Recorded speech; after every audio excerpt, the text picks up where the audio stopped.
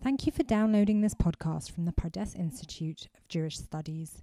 For more original Torah content, visit elmad.pardes.org.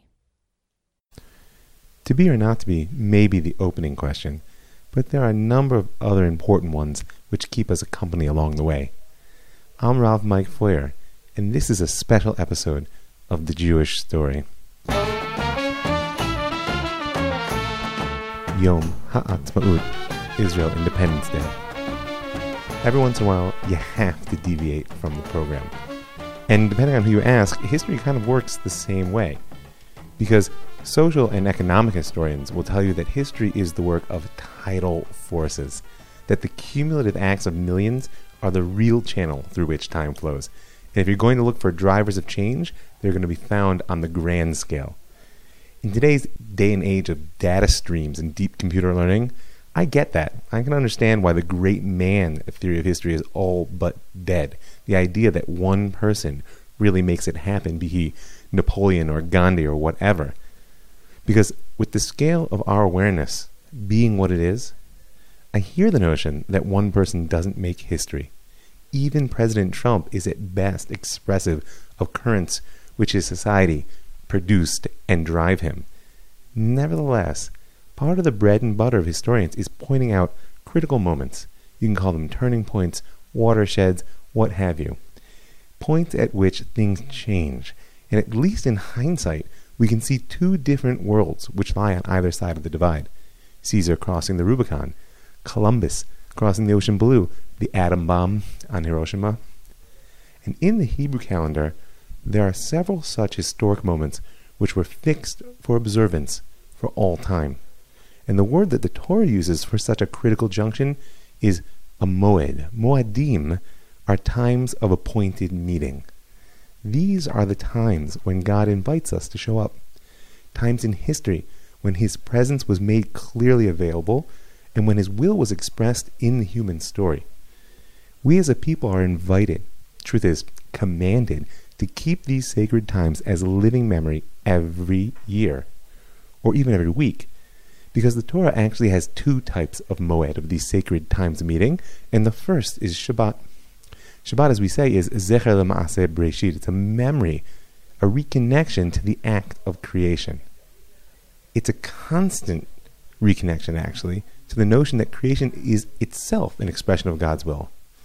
Not just the details of it, but the very fact of existence. And Shabbat, as we say, is Kaviyah V'Kaima. It is fixed and established. Before there were ever any Jews, there was Shabbat. And therefore, if, God forbid, there were no Jews, there would still be Shabbat. It's part of the fabric of creation. That's the first level of the Moed. The next level are the festival holidays. Passover, Shavuot, Sukkot, and everything which goes with them. These all have a root in our national historic experience and in the agricultural cycle of the land of Israel. But they're expressive of an aspect of divine will that actually transcends history or geography. And therefore, wherever Am Yisrael has found itself down through the generations, we've come to God at these fixed times in the calendar to reconnect to His will, which is expressed through each of these particular times. Now, there's an important distinction between Shabbat and the festivals, because whereas Shabbat exists even without the Jews, so to speak, because it's part of the fabric of creation, these Moadim, these sacred times of meeting, are in our hands to actualize. Because though they're written in the Torah, and as such have a certain top-down commanded form and essence, their timing in the world is meant to be fixed by the Jewish courts. And if the courts change a month, add a month in the calendar, or switch when exactly the month begins, then that is when this date actually exists. The festivals are expressive of the divine will that within creation, Am Yisrael is the vehicle for its story. So Shabbat is a connection to the fact that creation itself expresses divine will, and the festivals are an expression of the fact that this creation has a story. And there's one more level before we get down to Yom Ha'atzmaut, to Independence Day. Because the Hebrew calendar, of course, didn't end with the Torah. The holy days of Purim and Hanukkah aren't there, and yet they're critical in every year. These are days whose roots are entirely in the journey of Am Yisrael through time. But what makes them different than so many other transformative experiences we've had is that the sages undertook the task of deriving the essential meaning from these particular historical events. The message of Hanukkah, that miracles happen. The message of Purim, the blessing of God's hidden face. These are eternal messages which are directed at Am Yisrael, but derived from our historical experience. They're bottom up. They're sacred times when we show up and insist that God is always present. And it's important to note that the light of Hanukkah and the joy of Purim have actually been our mainstay in this long exile, but that a new opportunity to meet God is appearing on the horizon right now. And the question is, will we take it? Because today, Yom HaAtzmaut still needs no explanation of what it's about. Because not only do we still have the remaining few of a generation that recalls the reality of what it was to be a people without a home, we're also faced sadly daily with the reality of the tragic sacrifice that our return demands. That's why Yom HaZikaron, the memorial day for the fallen of Israel's wars and the victims of Terah, is bound up so closely with Yom HaAtzmaut. For those of you who don't know, it actually is back to back. There's a moment of transition when you go from the deepest mourning to the highest joy, which is expressive of so much of the Jewish experience. If you've never been in the land of Israel for it, come now. Oh, it's a little bit late for this year, but next year is always there. So they're so closely bound up together because the pain of Yom HaZikaron actually erases the need to explain at all the meaning of our joy at independence. The two are one. But in my eyes, Am Yisrael is always playing the long game. And I personally dream of a time when the death of so many precious people, their sacrifices whose blood soaks the altar of our independence, is actually truly a memory. A sacred, honored memory, but one whose painful immediacy lies well in the past. There doesn't need to be death forever, because of course the vision is Lo yisa goy el goy cherev, v'lo yilmadu od milchama, that nation won't lift up sword against nation, and they won't learn war anymore. So this is the task that has to begin in our time, to dig deep into history, into consciousness, into our own godly souls, and find what new element of divine will is expressed in this special day of Yom HaAtzmaut, of Independence Day. And it's a new element that's going to have to be fixed for all time in our sacred calendar, so that our children's children's children will know to meet God there. Now, I'm going to get to the rise of Zionism and the revival of the national spirit in a proper fashion in this series, but I can't pass up the opportunity to deviate from the program right now and just look a little bit at the rise of Zionism and the whole story. So, for now, if we look at the historical momentum that gave the context and also provided the tools for the present fulfillment of the divine promise that Am Yisrael would return to the land of Israel, it was driven actually by quite a simple question. And it's a question I want to take the rest of this episode to really consider with you. And that is, what is an Am? Now, careful by answering the question with translation, because if I ask people, what is an Am, I'll generally get two replies. It could be a nation, or it could be a people. Now, in answering that question, we have to remember that the context for the rise of Zionism as a modern political movement was largely European romantic nationalism. And that was a political process that went through its own evolution, transforming the very amorphous notion of peoplehood into the extremely powerful vessel of the nation state. Meaning, a lot of it was about asking the question of, what is an Am? Are people in a nation the same thing? And is a nation perforce embodied in a nation state? So let's take a little bit of a look at this question and perhaps gain some insight into the importance of this day. So the first appearance of the word at all in the Torah, which is always an important thing to do if you're trying to nail down meaning, is in the book of Genesis in Bereshit, in the 11th chapter, the 6th line.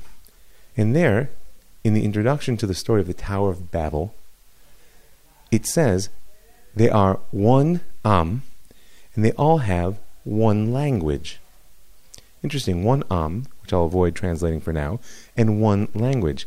When you put that together with the first time the term is used in reference to Am Yisrael in the first chapter of Exodus in the 9th line, when Paro turns to his people, there's the translation, he says to his people, "Behold, the people of the children of Israel are more numerous and stronger than we are." And this is where Egypt turns on Israel and begins to enslave them. It's fascinating. The first is the first element of European nationalism, which is language, that we're going to touch a little bit more. And the second is the definition of self through the rejection of other, right? Pharaoh says to his people, "Behold, these people are dangerous to us." And in that, Egypt and Israel are both born as an Am. You know, this piece of language is not secondary. If you look in the writings of Herder, the godfather of German nationalism, he taught that language is a primary shaper for the patterns and frameworks of thought of a people. Therefore, he argues, to attain a purity of peoplehood, it's essential to gain a purity of language. As he said, and I quote, "Spew out the ugly slime of the saying. Speak German, O you German." He was worried about the influence of French language and therefore French thought and therefore the dilution of German culture and peoplehood. Yeah, it didn't play out well between them either.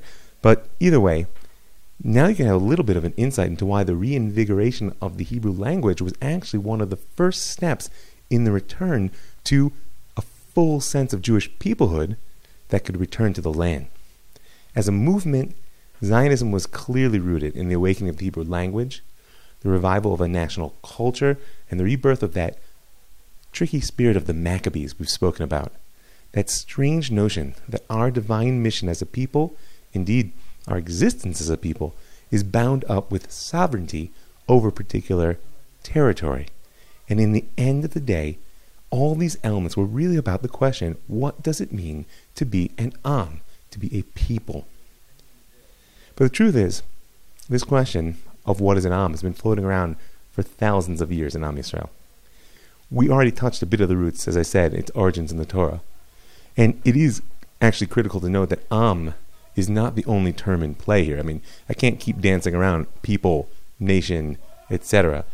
Because God's promise to Abraham, which really gets the whole story started, is, "Go forth from your land and from your birthplace and from your father's house to the land that I will show you, and I will make you into a great nation." Now there the word is Goy Gadol. And it's critical to remember that Abraham's mission is unique in its national dimension. We see that up until now, God had relationships with individuals, and I imagine that any people within it holds individuals who have a capacity to reach the highest possible spiritual state. I think that's part of the human condition. But what God's plan for Abraham and his children was to create a nation. Somehow, a national existence of holiness where from the plumber to the president, there was an embodiment of the divine will that had not yet been seen in creation.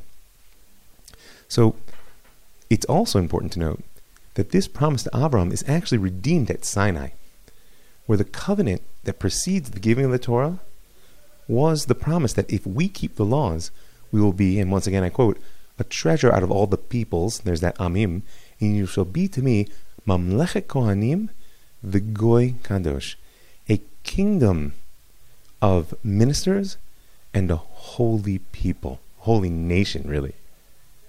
And so, in one stroke at Sinai, Am Yisrael completely uprooted the ancient world's notion of blood, God, and land, which defined peoplehood. What do I mean? Well, blood is the genetics, and that's quite obvious. Right? Land was the geography that constrained that genetics into an immediacy of association that allowed us to ask the questions about the mysteries of the world that we call God. Blood, God, and land. That's the triad of the ancient world. But here, the Jewish people, when they got to Sinai, the sages say that we all converted. What does that mean? We went down to Egypt as 70 people, one family. We came out as a nation. And what's critical is the acceptance of the Torah, our relationship to God, was a conceptualization of what up till now had been a family relationship. You can actually convert to being Jewish. How do you convert into a peoplehood? So, not only that, But our relationship to God was deliberately forged outside of the land. And ultimately, what we end up with is two vessels that hold our relationship with God, the land and the Torah.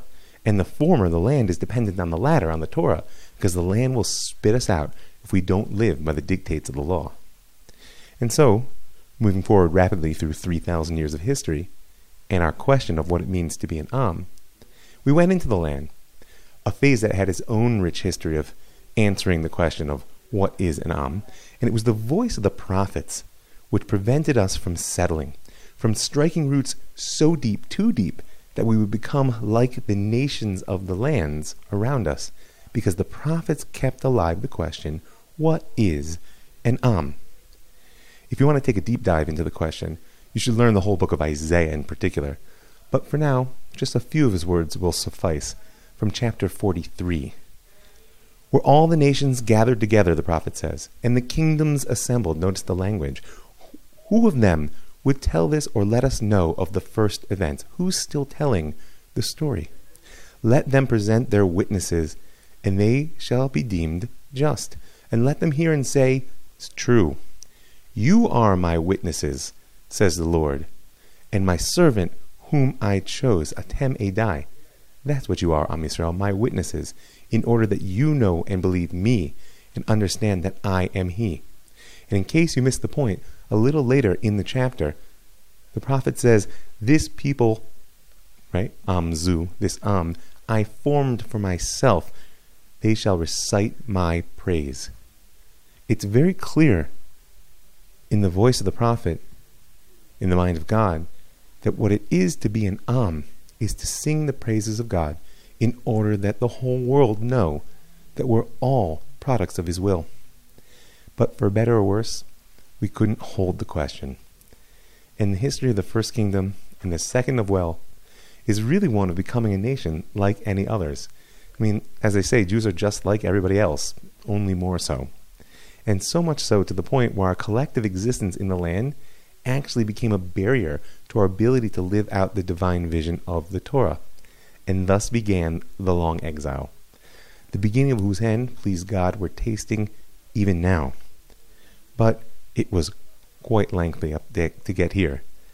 And there are way too many voices which addressed our question over the last 2,000 years of what is an Am to hear them all now. Hopefully you've been listening. If not, there's only 22 episodes you can go back and catch up on. But I want to pick out one who stood at a particularly important junction and who can add, I think, a real insight in answering our question of what is an Am. Rabbi Yehuda Halevi was the great poet of the end of the golden age of Spain. Talking about 11th century Spain. He was actually born in Muslim Spain, which then became Christian Spain, and then he moved back to Muslim Spain, and moved back to Christian Spain, and eventually onwards. But he wasn't just the great poet, he was also one of its most profound thinkers. But for the purposes of our discussion now, what matters most was his revolutionary approach to what it means to be an Am. It's important to note that he rejected the exile mentality of his age, of the Jews who simply sought to make their way amongst the kingdoms of the Christians and the Muslims. I mean, a lot of the Golden Age was all about how good it was for the Jews, at least in the upper echelons of these societies. He longed for a return to peoplehood in the land of Israel. And there was a critical, if somewhat edgy, thought that underlies his aspiration. Now, his great work was the Kuzari. And if you want to know more, you should go listen to episode 20. Right? My Heart is in the East. I highly recommend it. Right? And there's a section of the Kuzari of his beautiful, powerful work of faith, which is essentially a commentary on what's known as the Sefer Yetzirah, the Book of Creation. It's the oldest mystical work that we have in our hands. And there, Rabbi Yehuda Halevi, in his comments, describes creation as a progressive, layered unfolding of divine will. What do I mean? It begins, this is what's known, for those who are familiar with, as Datz Cham. It begins with the inanimate, right? The domem in Hebrew, right? And by the way, it's important to note that each level of the unfolding will, which finds its expression in creation, has a particular attribute, a new aspect of divine will, and then each level above it will incorporate that and add. So therefore you have the inanimate, and the primary expression of will is that there should be, right? The inanimate is solid. It's an expression of God's desire that there should be something which exists. On top of that, you get the tzomeach, right? The vegetative world. And of course, this takes the solidity of the inanimate and adds to it life. And moving outwards, we get Bal Chaim, right? You have the living animals, the moving, breathing. And what do they add? They, of course, are solid and alive. What they add is will. The difference between a tree and a dog, amongst other things, is that if a tree doesn't get what it needs, it dies. A dog will go looking. That's will. And so, as we move outwards, we get to humanity. But humanity receives a particular description in this structure. It's known as the Midaber, the speaking creature. Because, of course, we're solid and we're alive and we have a will, but we are able to conceptualize and communicate our existence in that wondrous, miraculous medium that we call speech. Each of these points are a new expression of a different aspect of God's will. Now, the Sefer Yetzirah actually stops there, but Rebbe Yehuda Halevi adds a fifth level, and that is Israel. This is where it gets edgy, because you could read this as the Jew being a new species. The exact opposite of the Jews are just like everybody else. And indeed, many people point to this as the root of what's known as Jewish particularism and even Jewish supremacy. But I've been taught to look at it consistently, and therefore somewhat differently. Because in moving upwards and outwards, it means the level of Israel, which seems to be more particular. Notice we're getting more and more incorporative, right? Humanity is solid, alive, has a will, and adds language. Israel seems to be a subset of humanity. How is it still moving outwards? Because if this level incorporates language, what it adds is It adds the collective construct. We're no longer just human individuals. There's something which binds us together. And if there's something that binds us together through language, note the resonance with European nationalism that we spoke about before, well, what it is that a people is a product of its story. The new level of divine will is to take the speech and consciousness and turn it into a conversation between man and God, which tells a story that can take creation in a shared direction. That's the structure of peoplehood. It's what allows us to be together. Because on a certain level, the word am in Hebrew also means im. It means with. It's a sense of witness, of a collective story. And that's how, in a phenomenal fashion, Jews in North Africa, in Poland, and in Babylon, who'd never seen each other, who didn't dress alike, who didn't even really share a vernacular language, nevertheless shared a story that allowed them to be together. So, though Rabbi Yehuda himself actually merited to die in the land of Israel, and like I said, go listen to episode 20 if you want the story, it would take many more centuries until his dream of return of the people to the land became viable. Many, many more centuries in which the questions of what is an am became more or less synonymous, or at least its answer, with the practice of the Torah, and thus we have Judaism and the Jews. We became a religion in exile. But it was important to note that specifically those who broke away from the laws of the Torah were the ones who sought their selfhood in peoplehood and decided to come home. Zionism is, after all, also a product of the Enlightenment, and the bulk of the Zionist thinkers saw religion as a phase of Jewish life which preserved us in exile at best, and at worst as a product of the exile that had to be abandoned in order to return to our status as an Am. And at the risk of jumping too quickly to the close, the great religious thinker of the early 20th century who put his heart and soul into our question was Moreno Rabbeinu, Rav Avram Yitzchak HaKohen Kook, Rav Kook, who spilled more tears and more ink over the question of peoplehood than perhaps any other thinker before him. And in his work, the Mahalach HaIdiot B'Yisrael, right, the progress of ideas within Israel, Rav Kook describes the history of Am Yisrael, and in truth the history of all humanity, as the interplay between two fundamental conceptions, the national conception and the divine conception. Meaning, there's a divine reality, and there are human constructs which are both products of it and vessels for receiving its reality.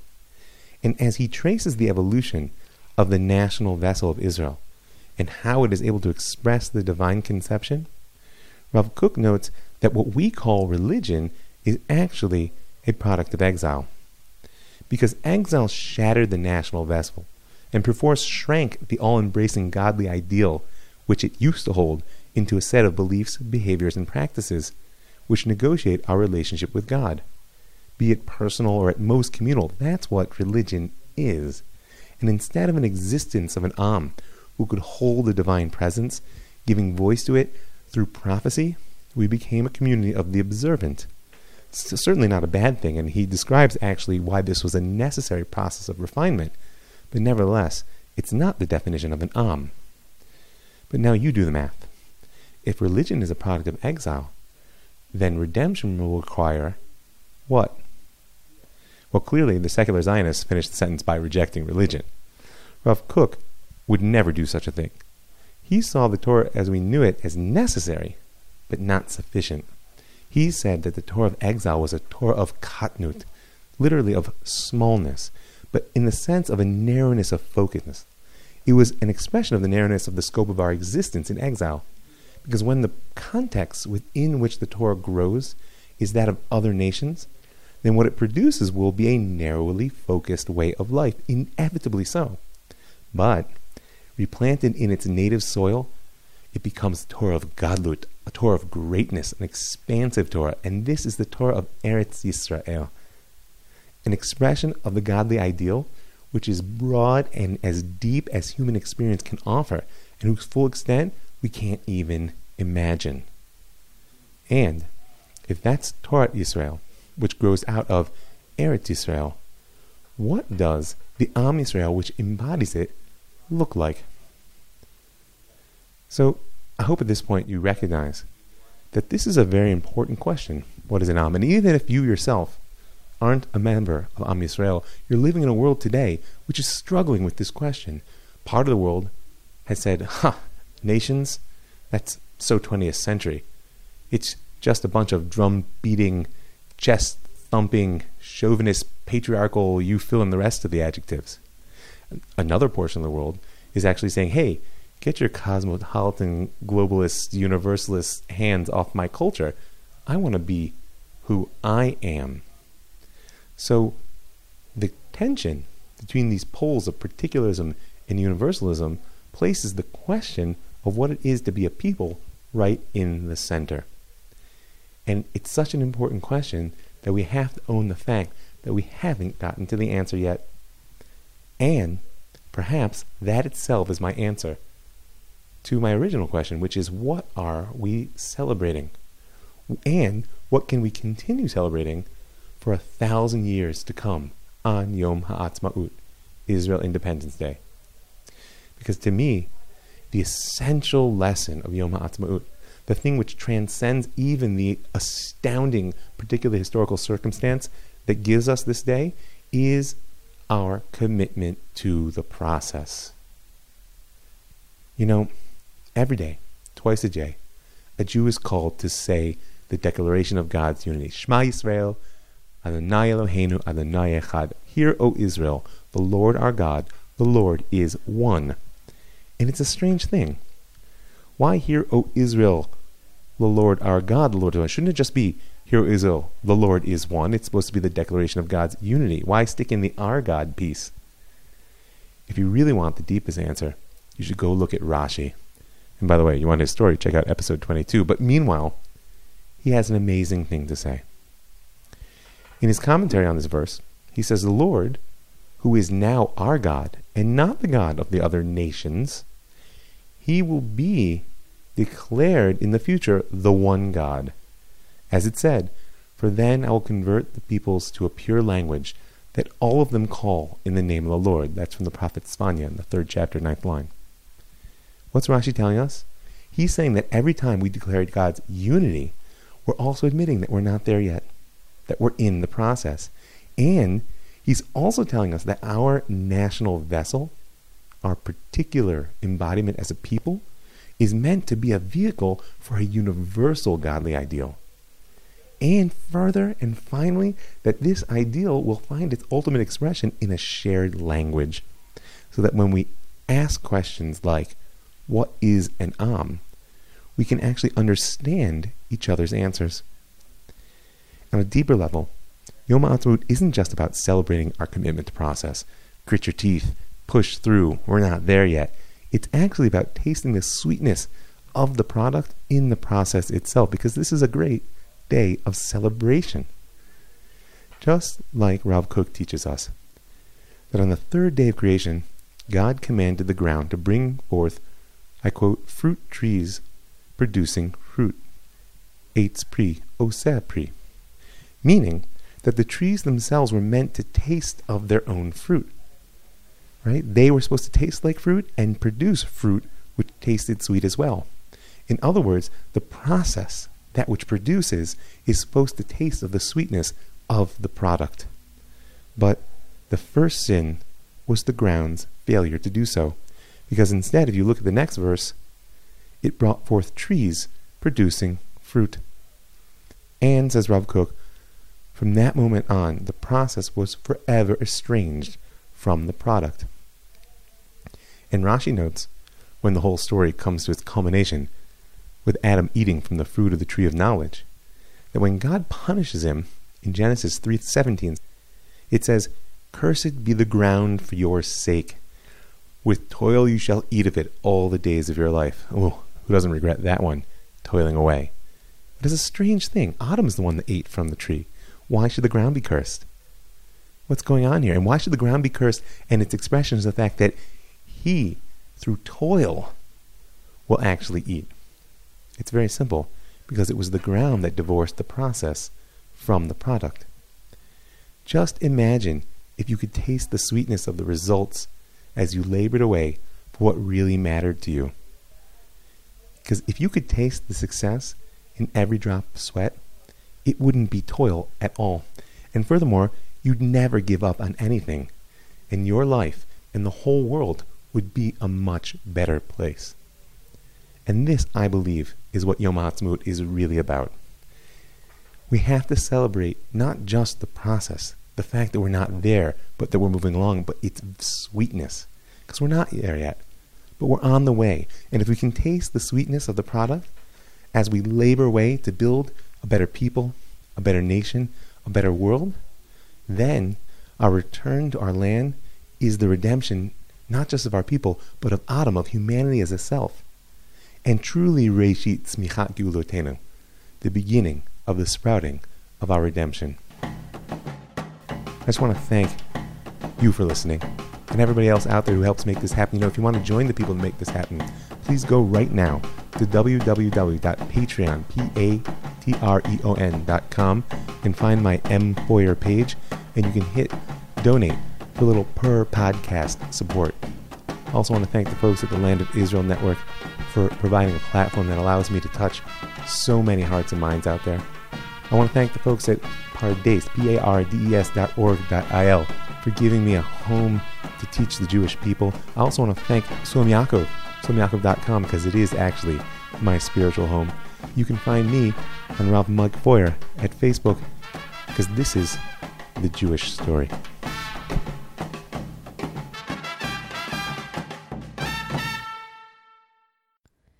Thank you for downloading this podcast from the Pardes Institute of Jewish Studies. For more original Torah content, visit elmad.pardes.org.